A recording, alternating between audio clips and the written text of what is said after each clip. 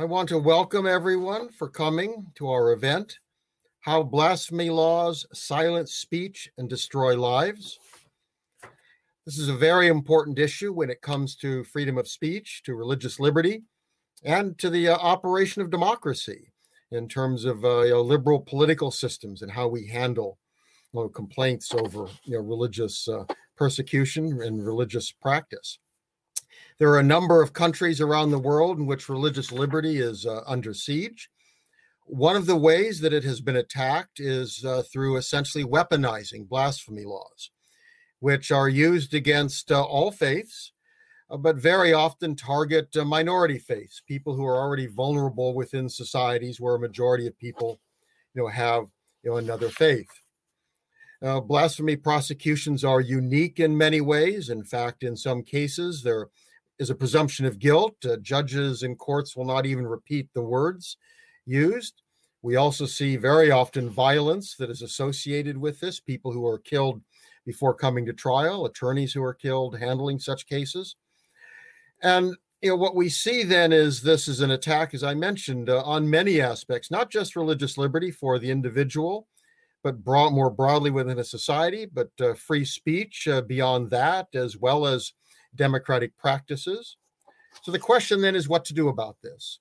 I mean, there is some hope. We see at some points people recognize the problem.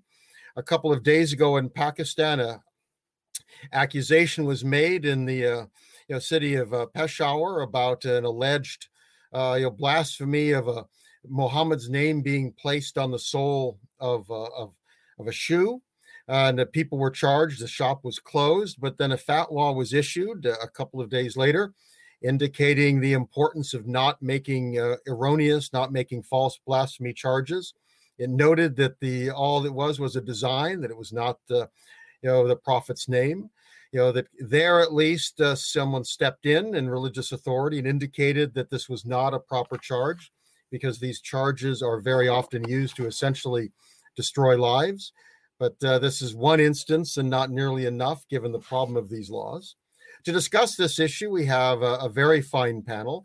Very pleased. You can read the names on our website if you want more in the biography on the website. But just very quickly, we have Joelle Fiss, who is a human rights activist and a researcher. As a member of the Geneva Parliament, she has worked and now with the Organization for Security and Cooperation in Europe, has written a lot on these issues, co-wrote a study on blasphemy for the U.S. Commission on International Religious Freedom, and she was joined in this by Jocelyn Getgen-Kestenbaum. I probably might be getting that name wrong, but Jocelyn is not with us, but was co-author and associate professor at Cardozo Law School. A very good study, one that I have cited and gone to. We have the URL up on our website. I encourage everyone interested in this issue, please get that report. It's a wonderful discussion of a very difficult issue. We also have with us Marvi Surmud from Pakistan. She is a journalist, a political commentator, an activist on human rights, and somebody who's paid a very high personal price. We in the United States can talk about these issues. We live very secure, very protected lives. She has been personally attacked, physically shot at, and she's had her home invaded. And so we see kind of where these laws lead. She is somebody who's paid a very real price standing up for people who are victimized by these laws. While Joelle is going to talk broadly about the issue, Marvi's going to focus on Pakistan, which is perhaps the most problematic state, and an issue that she can discuss, again, the impact on democratic practices as well as individuals. And then we go to Mustafa Akyol. I'm proud to call a colleague of mine here at the Cato Institute. He's a senior fellow with the Center for Global Liberty and Prosperity. He is a journalist from Turkey. He's somebody who has stood up for democracy, and that has been increasingly difficult, in Turkey. We're very glad to have him with us, though we wish that Turkey was a more hospitable climate, these days. He has also written, very elegantly and on issues of liberalism and Islam. A very fine book, Islam Without Extremes: A Muslim Case for Liberty. I think a very important book. It's very easy for Westerners of different faiths to say that Islam should be one thing or another. It's extraordinarily important to have somebody who is a Muslim within the Islamic faith talking about these issues and looking at how one kind of deals with them. And he's also paid a bit of a price. He was arrested by the religious police in Malaysia when he came to speak about his book, and it was not appreciated. Thankfully, he was quickly released, but this again shows these kind of issues we're dealing with, that even very responsible, non-blasphemous treatment of these issues, that dealing with these difficult issues can be a problem. Where each of them is going to speak for 8 to 10 minutes, then we'll move to your questions. We'd love to have your questions. You can put them up on Twitter. We're going by hashtag Cato Events, on Facebook, on YouTube, and we will pick from those. And we might not get to all of them. We hope that you will understand that, but we look forward to a very good exchange. So, Joelle, would you like to start us off? Yes, thank you very much, Doug. And I would like to, express my warm thanks to the Cato Institute and Mustafa Akyol in particular for inviting me to this event. It's an honor to speak to you all. As Doug mentioned, this research took 2 years to accomplish. It was the result of a great collaboration between myself and the Human Rights Law Clinic at Cardozo Law School.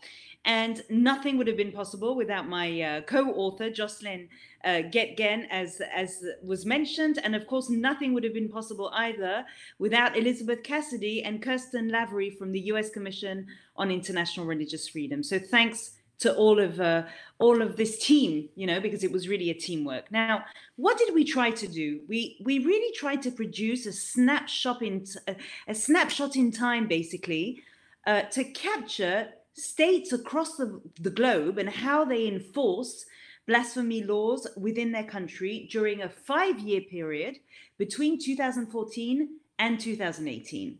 And so we literally examined every single state action across 84 countries where we recorded blasphemy legislation, and we inspected all the different kinds of state agents. So I'm speaking about police officers, security agents, prison officials, prosecutors and judges, basically all state and judicial authorities. And we found a treasure of findings. And unfortunately, I'll only be able to highlight a few of them, but I hope that it will be interesting enough for you to be able to pick up the report, and as Doug very warmly recommended, for you to read. So just some general remarks before getting into the statistics and maybe overwhelming you with a bit of figures.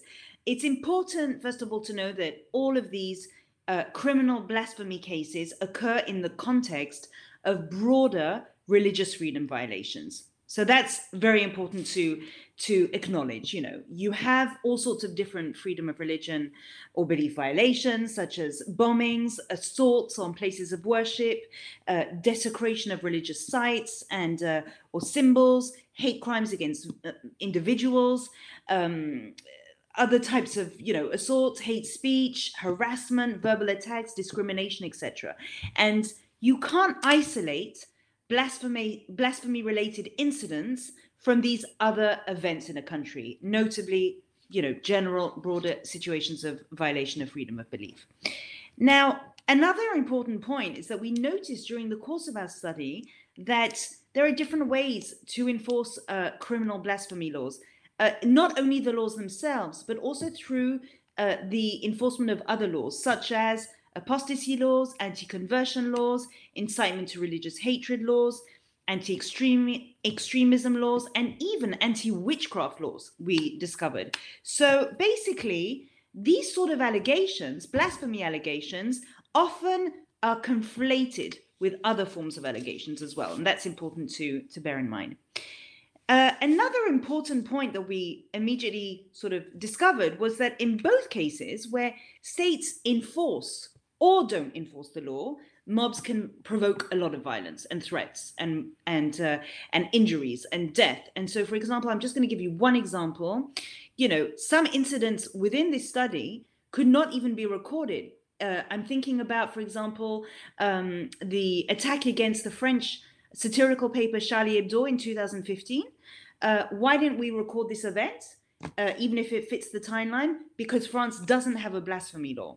Okay, so we only recorded in a rather conservative way all the events that pertained to a country in which there was an existing blasphemy law during that time frame. So that's important for you to understand that, this study is just conservative and the tip of the iceberg, and there may be many more incidents that are not necessarily recorded. So what did we find? So we found, first of all, in the 5-year time frame, we found 732 reported incidents. And out of those, in 674 times, the state directly enforced the criminal law itself. And in the rest of the times, in 58 times, mobs were taking justice into their own hands. Now, what is very interesting is that 81% of all the cases that we recorded were actually identified in 10 states, which means that there is a great amount of concentration of blasphemy cases in 10 specific countries. And that is Pakistan, first of all, Iran, Russia, India, Egypt, Indonesia, Yemen, Bangladesh, Saudi Arabia, and Kuwait. Okay, and within that, actually, Pakistan accounts for over a quarter of all the cases in the world during that 5-year period. Okay, so that is 27% or 184 cases out of all of them. And we also noticed that there were regional patterns. The Asia Pacific and the Middle East regions were the two regions that accounted for 84% of the world's enforcement of all the laws. So that was an important finding.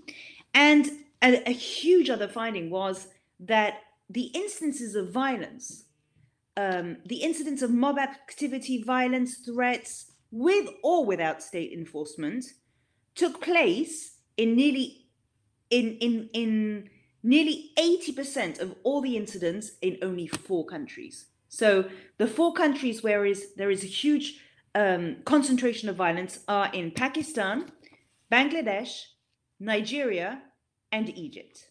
Okay. And finally, another phenomenon was that 75% of all reported cases and incidents were found in countries where Islam is the state religion. That's also an important finding. A few words on the phenomenon of mob violence. So it's important to bear in mind that violence can occur when the state enforces the law, but also when the state doesn't enforce the law. And when the state doesn't enforce the law, mobs, are stirred and they take justice in their own hands. And the fact that the public officials actually tolerate this means that, they're responsible by omission because they do tolerate this civil unrest. We found scores of incidents. We found 136 incidents in total, and that's a very conservative estimate because we actually excluded all sorts of forms of political protests where blasphemy is often used within the political protests. The reason why we didn't include them is because sometimes blasphemy was invoked, sometimes there were casualties. It was very hard to keep track on, which protest involved specifically, blasphemy discussions or not. And also it was very hard to pinpoint the number of casualties. So we actually, we have 136 incidents without all of these political protests. And believe me, there were many during the course of the 5 years. In 78 times, the state was already enforcing the law through formal proceedings, but mob violence still occurred. And in 58 times, the law was not formally enforced, but the individuals took justice into their own hands. Now, I'd like to say a few words about the victims. Who are they? Now, we tracked around half the cases, the religion or belief, identity of the individual. Okay, and in those cases, Muslims accounted for 56% of the persons arrested. Or punished or prosecuted. And the Shia group were the largest group among the Muslims. It's very important information because it shows that Muslims are the prime victims of these allegations. And so that this is not some form of Western agenda, as sometimes it's portrayed. in the world. When people say that Western states are focusing too much on blasphemy allegations, it's an expression of Islamophobia, etc. It's not true. We found through the facts that 56% of all victims are Muslims, so they are the large majority. Other groups who are frequently targeted for criminal blasphemy law enforcement are Christians, 25%, atheists, 7%, Baha'i, 7%, Hindu, 3%. But that is only what we managed to find.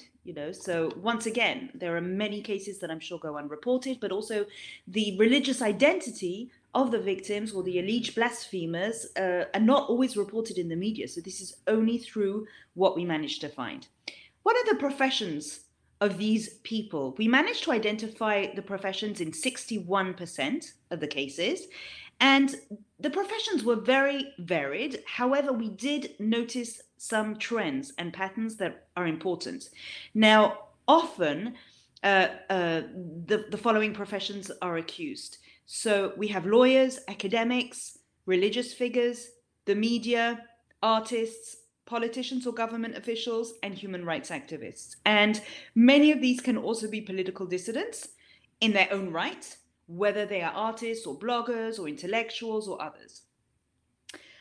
We also found incidents of extrajudicial violence, including torture or degrading treatment or punishment against the accused. And we found that in Pakistan, Iran, Algeria, and Egypt. I have so much more to tell you, but I hear that time is up. I have a lot to tell you on the laws, the good news, the bad news, where there were repeals, where there weren't. But I wait for your questions, and hopefully you will have many. Thank you very much. Well, I thank you, Joelle. I think that's a very good start, because it really gives us a sense of the breadth of these issues, and you can bring up those other substantive points during Q&A. I think they'll probably be of a very real interest. And we move to you, Marvi. Thank you very much, Doug. I will begin by thanking Cato Institute for organizing this very, very important event. And special thanks to Mustafa, who reached me out and gave me this opportunity. Thank you very much.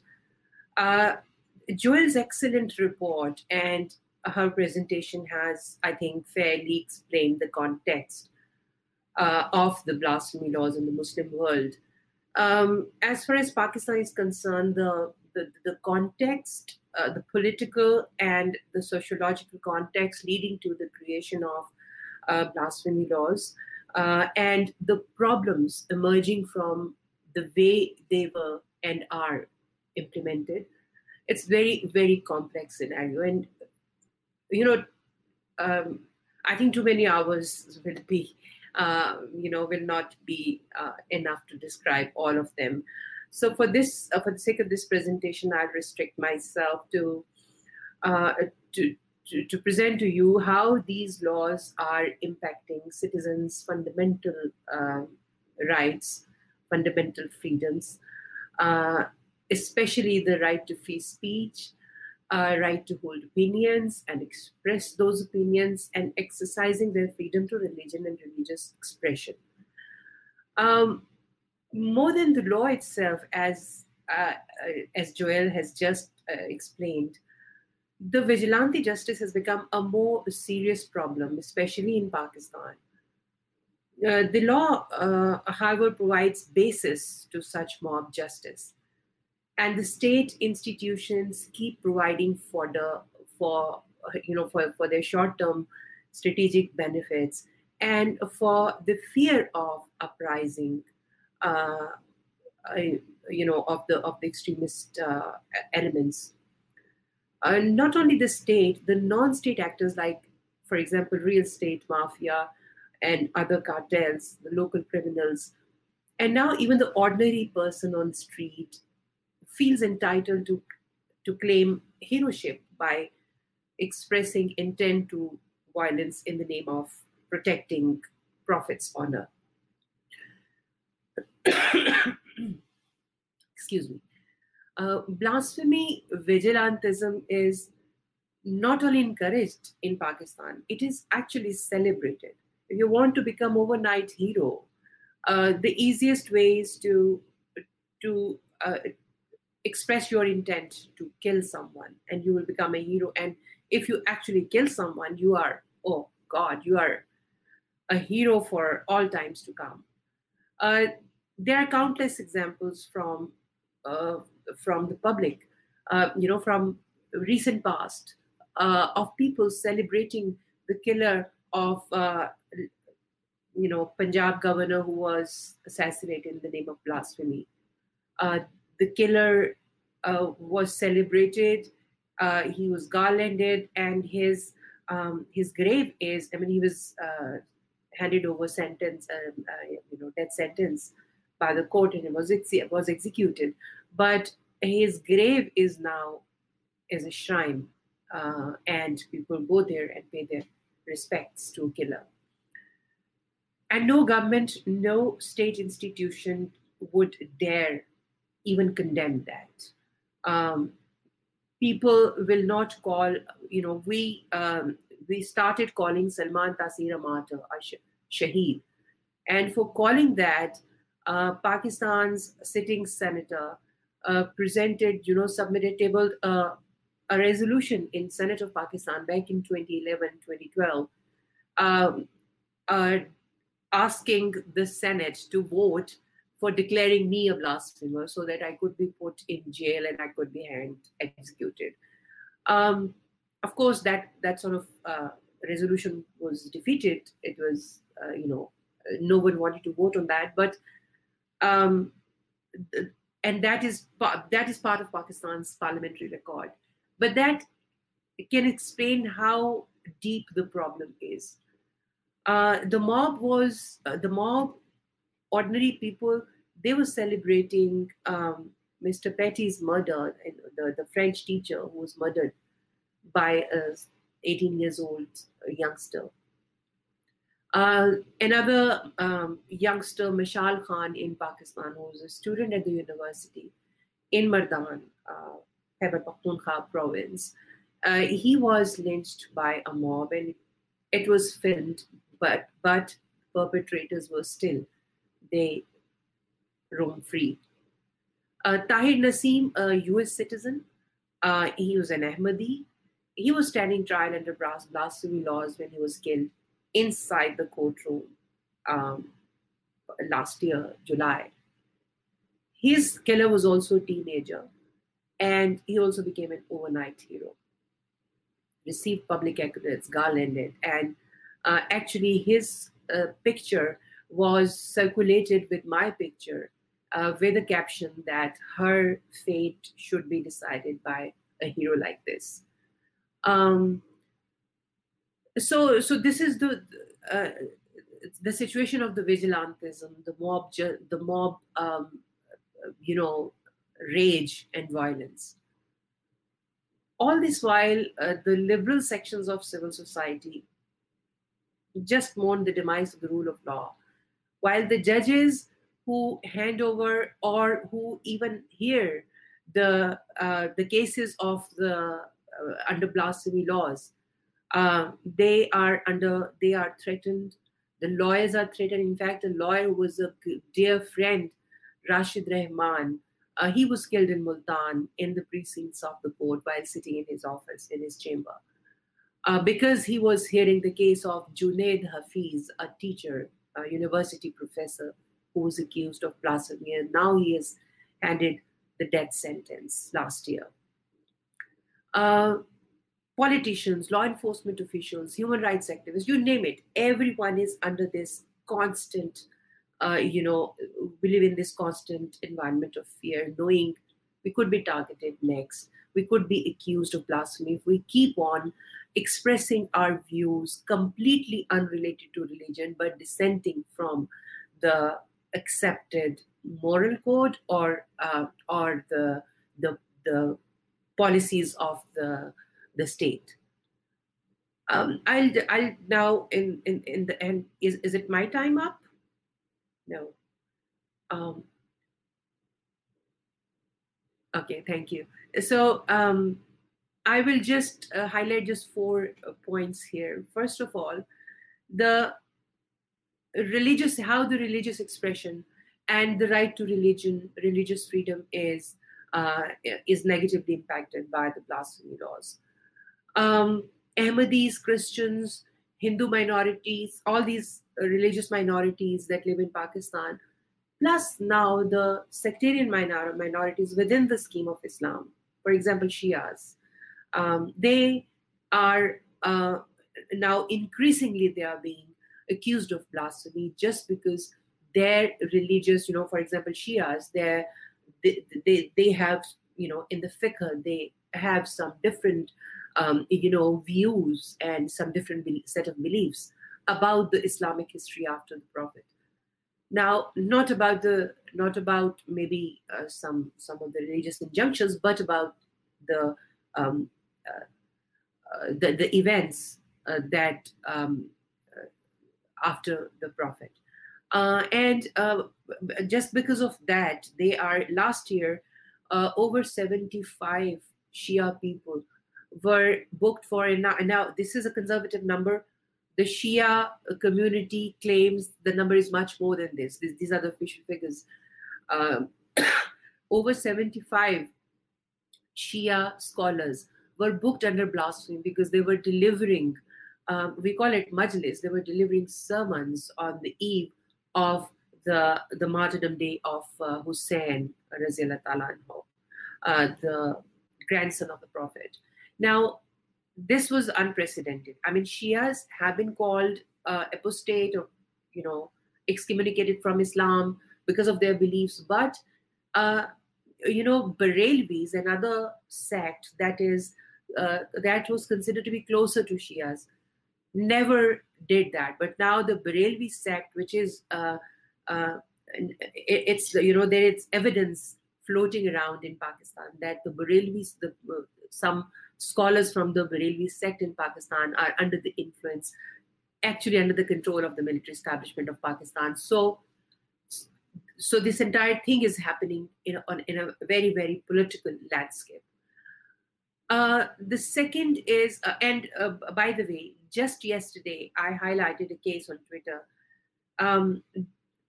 Two Christian men were booked for blasphemy. The crime was they were reciting Bible in a quiet corner of a park in Lahore, the city of Punjab province. Now, Punjab is the biggest province population-wise, and Lahore is called the heart of Punjab or heart of Pakistan. It's the most populous city of Punjab. Now, one escaped, and I just received an SMS, a text message from Pakistan that the person who escaped the scene is also arrested. Now, they don't know their fate. They were just reciting Bible. And the people around, the Muslims walking around in the park, they objected to it and said that it was a crime to preach your religion if you are not a Muslim. This describes how, this can explain is the available religious freedom to the religious minorities and sectarian minorities within the Muslim community. The second point is the freedom of expression and political dissent, how it is curbed. Everyone who is like myself, I do not comment on religion. I'm mostly a political commentator and a human rights defender. But people like us are being accused of blasphemy on one pretext or the other, because the blasphemy has become, if a state institution wants to kill you, they don't want to do it themselves. They can just outsource it by accusing you of blasphemy, because the mob will do the rest.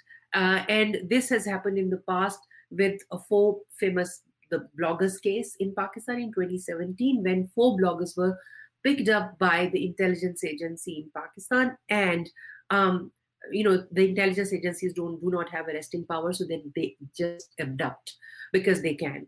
And they abducted and then ran a campaign against them that they were blasphemers and they had committed blasphemy. Now, and they did not even discuss religion. They were all political commentators and were critics of the military's policies. The third point is, I'll take just 30 more seconds. The third point is it is by using blasphemy laws, and it's very important to understand how political process is controlled by the military or establishment or the deep state. These Barelvi groups were in 2017 supported to stage a sit-in and to topple the government. And their accusation was that the government has passed some law or changed some law that was could be interpreted as being Ahmadis being acceptable. So Ahmadis being excommunicated from Islam, called apostates or whatever. It was not acceptable to anyone in Pakistan, especially these religious elements. So the sit-in was staged for several days. Islamabad, the capital city, was closed down. It was completely shut down. No business, no official work was. And at the end of it, the one military general was caught on camera distributing money among the participants of this sit-in. When a judge issued a judgment on this case against the sit-in and alluded in that in his order that military establishment might be involved in this, and it should not be acceptable under a democracy. This judge is being hounded by the state institutions and is every day is being discredited from the public eye. Our parliament is controlled through blasphemy laws. Even if you touch something, or even if you express your opinion to touch something that is not acceptable to military establishment, then that party will be accused of blasphemy. And through blasphemy laws, the entire legislative system is being controlled. Last point, academic freedom. How academic freedom of the teachers is being, a TV evangelist in 2017, he came on TV and asked all the students of Pakistan to be vigilant on the teachers and make videos of them. If some teacher says something that in their opinions is contrary to Islam, that video should be made viral and the teacher should be booked for blasphemy. Now, this happened in Junaid Hafiz case, and this is happening. You can hear these cases from the remote areas every other day. Literally every other day. So this is how these different shades of personal freedom of the citizens are being controlled and restricted just by using blasphemy laws or blasphemy vigilantism. I'll stop here because my time ended 5 minutes ago. I think I'm so sorry for taking so much time. Thank you very much. Well, Marvi, we want to thank you again, not only for your contribution to this forum, but what you do under such difficult circumstances. Again, it's extraordinary. And for us, it's an honor to have you with us. We very much appreciate what you do on behalf of liberty and human rights in Pakistan, and it applies elsewhere in the world. It's a very important fight. So we want to conclude with Mustafa. And if you want to bring in how this might apply to Americans, some of our questions, which we'll get to, but there's an interest in how these lessons apply to the United States, Mustafa. So if you have thoughts on that, feel free to bring that in as well. Sure. Thanks to Joel and Marvi for joining us at this Cato Institute Forum. Joel's report has been so enlightening. Not just Joel's, but we should also of course, be thankful to Jocelyn Getgen-Kestenbaum, if I pronounce her name right. She's not with us today, but she co-authored the report, the U.S. Commission on International Religious Freedom report, which I was, reading sadly. And from Marvi, we are hearing about all the concerning details of the scene in Pakistan. Now, as a Muslim who's looking into these issues, and as someone who's been thinking about issues of freedom in Islam, this makes me sad, and it shows me that we need some work to do. And I think responsible Muslim clerics, opinion leaders, political leaders, intellectuals have some work to do on this. And there are efforts, of course, for reforming blasphemy laws. A lot of scholars have written important articles. There are movements, there are calls in the Muslim world to getting away with not just blasphemy laws, but any other act of coercion in the name of Islam. That would include apostasy laws, that would include religious policing, let alone other forms of violence. Now, I'll say a few things from the Islamic point of view, Doug, if you allow me. First of all, I think we should see here that beyond religion, or even beneath religion, there's something else here at play, what social scientists call sometimes honor culture. It refers to a culture where one's reputation or values, religious or not, is eagerly protected by force. No wonder, honor culture leads to what we can call secular blasphemy laws. My home country, Turkey, as you mentioned, is a severe case of that. Since 2014, more than 60,000 people have been prosecuted in Turkey, and thousands of them have been given prison sentences for insulting not God or the prophet, but the president. This may, in fact, be the most severe blasphemy, one of the most severe blasphemy crises in the world right now, if we define the term blasphemy a bit broadly.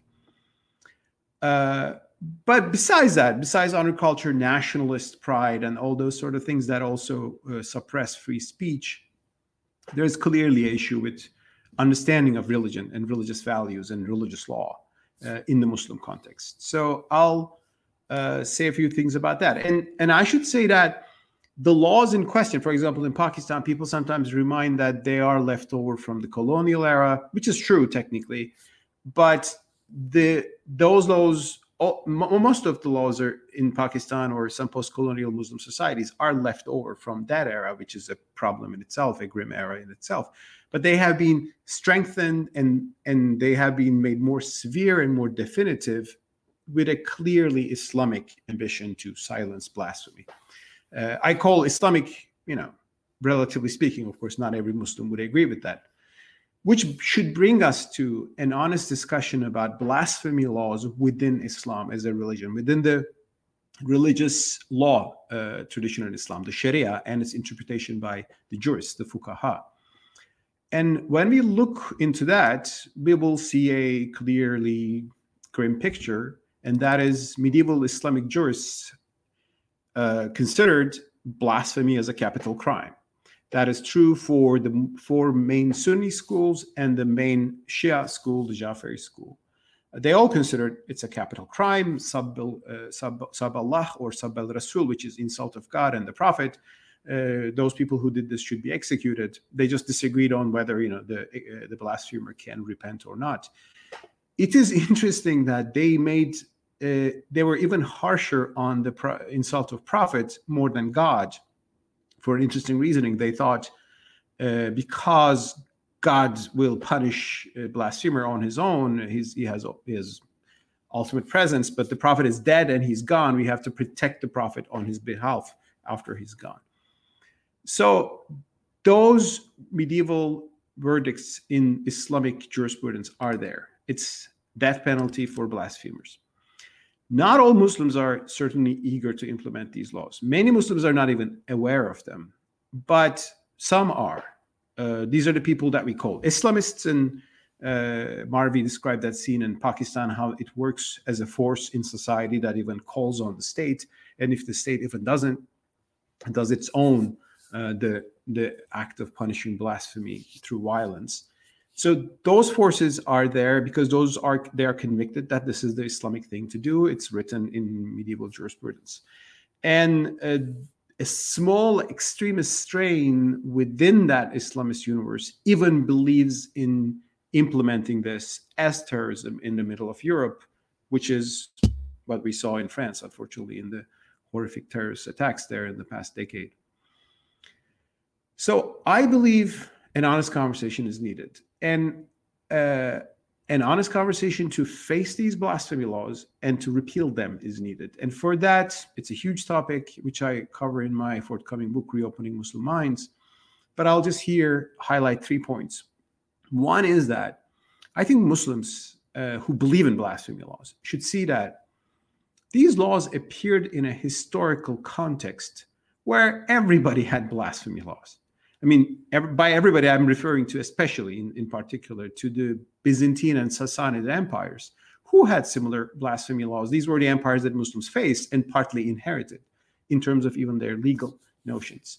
When you look into Sassanid laws, for example, that ban enmity towards gods, it sounds very similar to some of the things written in the Muslim literature about blasphemy. And so therefore, when Muslims look into what's written in their jurisprudence books, they should consider that maybe they're not looking into the eternal principles of Islam, but just a bygone, archaic era in human history.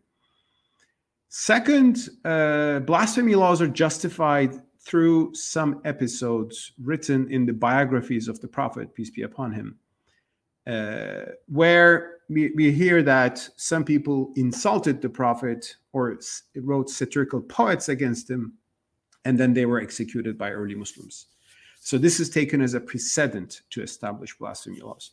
But if you look into those stories more carefully, which I do in my forthcoming book, you see that the issue there was not mere satire or criticism or insult, but active enmity in terms of physical attacks or incitement to war or at least violence against Muslims. Meanwhile, there are reports that Prophet actually didn't punish who insulted him, but quite the contrary, showed them grace and mercy. And I think that's probably the more universal lesson we should derive from the life of the Prophet. Third, the only undisputed source in Islam, every Muslim would agree with that, is the Quran. And when you look into the Quran on this issue, everybody can see that there is no earthly punishment in the Quran for blasphemy or apostasy, for that matter.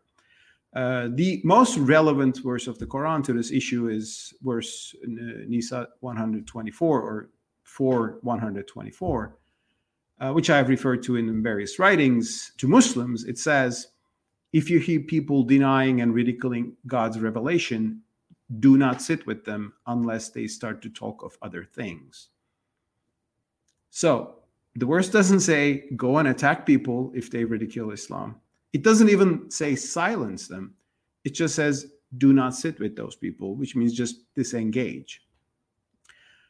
I think this can be very well the basis of a proper Muslim response to blasphemy in the modern world. If there are people who criticize Islam, who offend Islam, don't listen to them, don't join their events, or maybe you can boycott them. You may stop buying their magazine if you were buying. But there's no justification really in the Quran for coercion, for violence, for killing people, for jailing people. So with such, I think, arguments, there needs to be a stronger push in the Muslim world. And also, I think Muslims who are eager to punish blasphemy by force should realize that they're just killing and tormenting innocent people, one after another. In Pakistan, most burning case, but other places as well. And by killing and tormenting innocent people in the name of your faith, you're not bringing any honor to your faith. You're just bringing shame. So this is what I think from an Islamic point of view, and this is what I see as the Islamic antidote to the radicalism in the name of Islam, as we see in this issue. And I think seeing what is happening on the ground should show us, to Muslims who are listening to us in Pakistan or elsewhere, how important this issue is, how much of a problem, a stain on the honor of Islam this issue is right now in the world. And here are some of the arguments that we can use to move forward. Thank you. Well, thank you, Mustafa. Very much appreciate that, all of our panelists. I was going to offer some questions, but we've had a lot of very good ones come in. I'll ask our panelists to try to give concise answers because we don't have a lot of time, but a lot of very good questions. What I'll do is I'll throw it to one or another panelist, and if anyone else wants to come in, please just let me know. The first question I want to take is a good one from Sabiha Riemann, and I'm sorry if I've butchered your name on Twitter, asking a very simple one. Please define blasphemy. So can I give that to you, Joel? Given the study you've done, how do we define blasphemy?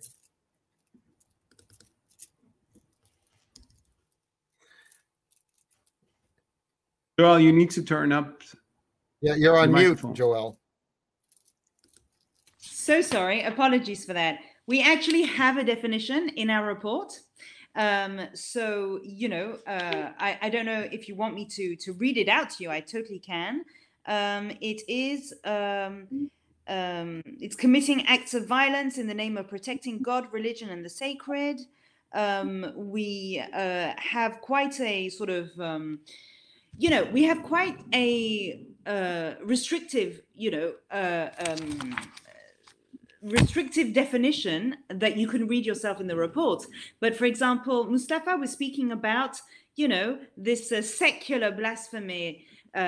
This secular blasphemy law in Turkey, where the insult of the president can create so much criminalization and so many arrests. And for example, you have the same thing in Thailand, where if you insult the king or the royal family, you can also be prosecuted. Now, all these forms of blasphemy, we actually took away. So we're only dealing with insult of the God and the sacred, and you can find a definition in the report itself. But it's really just linked to God and the sacred. Well, thank you. I have a question. Let me give this one to Mustafa. I'm going to combine a couple of questions. One is from Roger Trigg and another one is anonymous. But basically the question of how do we balance the issue of free speech, and do we want to put any restraints at all in terms of people's ability to insult one's faith, to make false statements, to make kind of charges that both offend people and might be disruptive, might encourage violence. How do we kind of balance that? Is it an absolute right, or should there be restrictions? We've had a couple of questions on this. Well, I mean, this is a very good question, and I think this is a question for not just Muslims, but anybody, of course, any country and any civilization. And I think there are better criteria in the world established. I think U.S. First Amendment principles and the laws built upon them and the Supreme Court decisions have established a good principle. That is, incitement to violence is a crime, but offense, insult, is not. And I think that is the right standard, because if you say, well, a certain kind of insult should be a crime, where do you stop that? Because insult is very much a matter of perception. I mean, Marvi pointed out to a very good example.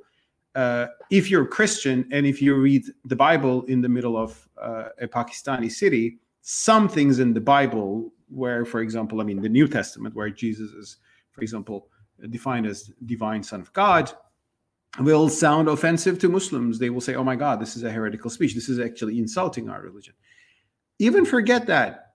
Think of Shia versus Sunni. As Marvi again reminded, Shia Muslims are being persecuted and targeted in Pakistan in the name of blasphemy laws, because some of the things that Shia Muslims believe about early Islam, about the companions of the Prophet, are blasphemous from a Sunni point of view. And if you take those Sunnis and, some things they will say will be blasphemous in a Shia environment. So there is no end to trying to manage the sensibilities.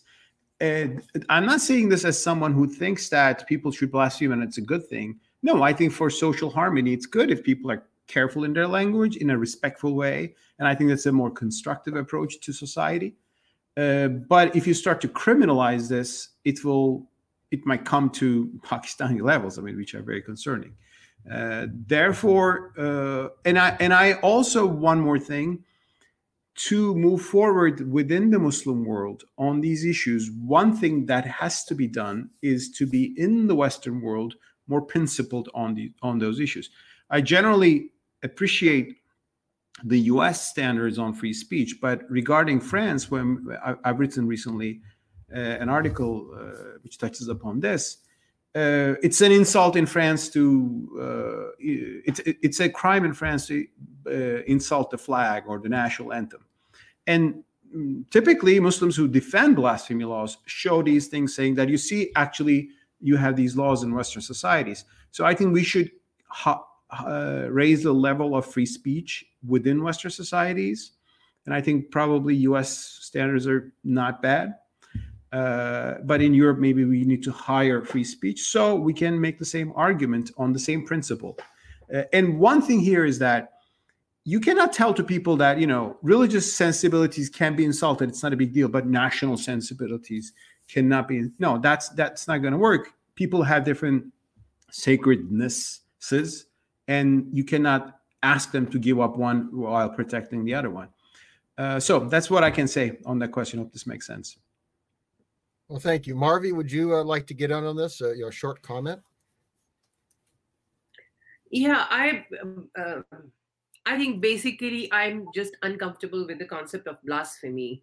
As Mustafa already said, it's quite subjective. Insult to religion or insult to any holy personage or a sacred text is it's a matter of disagreement. It's a matter of very personal kind of interpretations and very personal kind of concept of what do you consider insult. And I think if a religion is, if the divinity is being insulted, don't you think divinity is powerful enough to protect itself?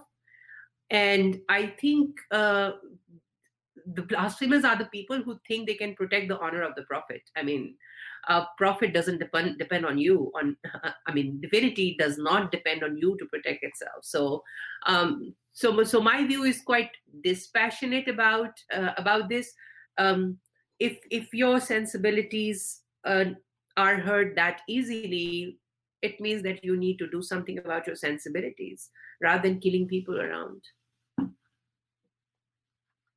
Joel, would you like to say something as well?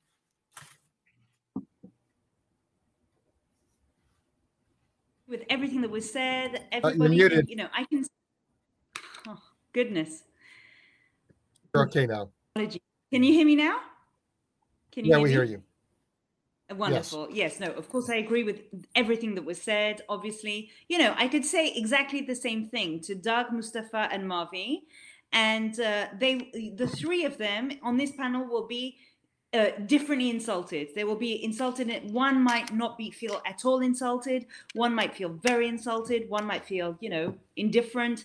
So it's just, I think it's important to also remember that debate allows a society to breathe intellectually. That many intellectuals, when they start challenging ideas in the world, and we can also of course refer to religious figures as well, many are are against the mainstream thinking. And so for a society to breathe intellectually, to breathe culturally, to thrive democratically, it's important to have a bit of resilience and to be able to not, of course, suffer from incitement to hatred or incitement to violence, but just feel sometimes a bit offended, because it sharpens your arguments as well in a society. So even from an intellectual point of view and a religious point of view, sometimes the mainstream is often contested at first.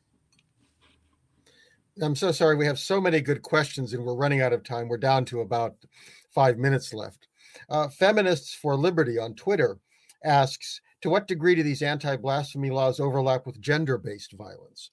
And is there, are there different prosecution rates? Is there, how does this, come together? So if I can go to you, Joel first, and then to Marvi. Sure. Actually, one of the questions that we were wondering was, were males or females accused more frequently of blasphemy? And we were actually quite surprised, because 84% of the victims that we covered are male, which makes, 16% being female. So we were actually, it was a finding. Maybe it would be more interesting to delve into this. Is it because, men in society are more visible? But of course, this doesn't, exclude many different women who have been at the forefront of blasphemy allegations. I think of Asia Bibi in Pakistan and many others. Women have suffered as well, but according to our statistics, the larger majority are male. Just to a couple of minutes. Should I go ahead? Yes, please. Yeah, so I would agree with Joel. In the specific context of Pakistan, for example, it is claimed by the larger society that being an Eastern and being an Islamic society, we are more respectful towards women. Although the practice says otherwise, but this is at least claimed. And I would agree with what Joel said. If we look at the cases of blasphemy accusations, there are not many as compared to the men. Asia Bibi was a shocker. I mean, Asia Bibi actually shocked us all. A woman handed over death sentence. I mean, she was accused, and then a local court actually sentenced her to death, and that was a big shock in Pakistani society. But now it is even this is getting common. The other day, Mustafa mentioned a case of a nurse, of a woman, a nurse who was accused of blasphemy and who was being beaten up by another woman. So, if there is a gender, I think there's a class dimension to it more than gender dimension. If you look at the cases of the blasphemy accused, I don't have exact numbers, but I can say that 80 to 90% would be from the lower middle classes, the lower classes. So that and the religious minorities. I mean, not only the Muslim, non-Muslim minority, but the within Islam, Shias, Ahmadis, even in some cases Barelvis, etc. And most of them are men. And Mustafa, we have just a couple minutes left. Let me ask you a question that's come in from Kat on Twitter. Can you compare and contrast laws that enforce religion, such as anti-blasphemy laws, with laws that limit religion, such as the French hijab bans or Chinese anti-Uyghur genocide?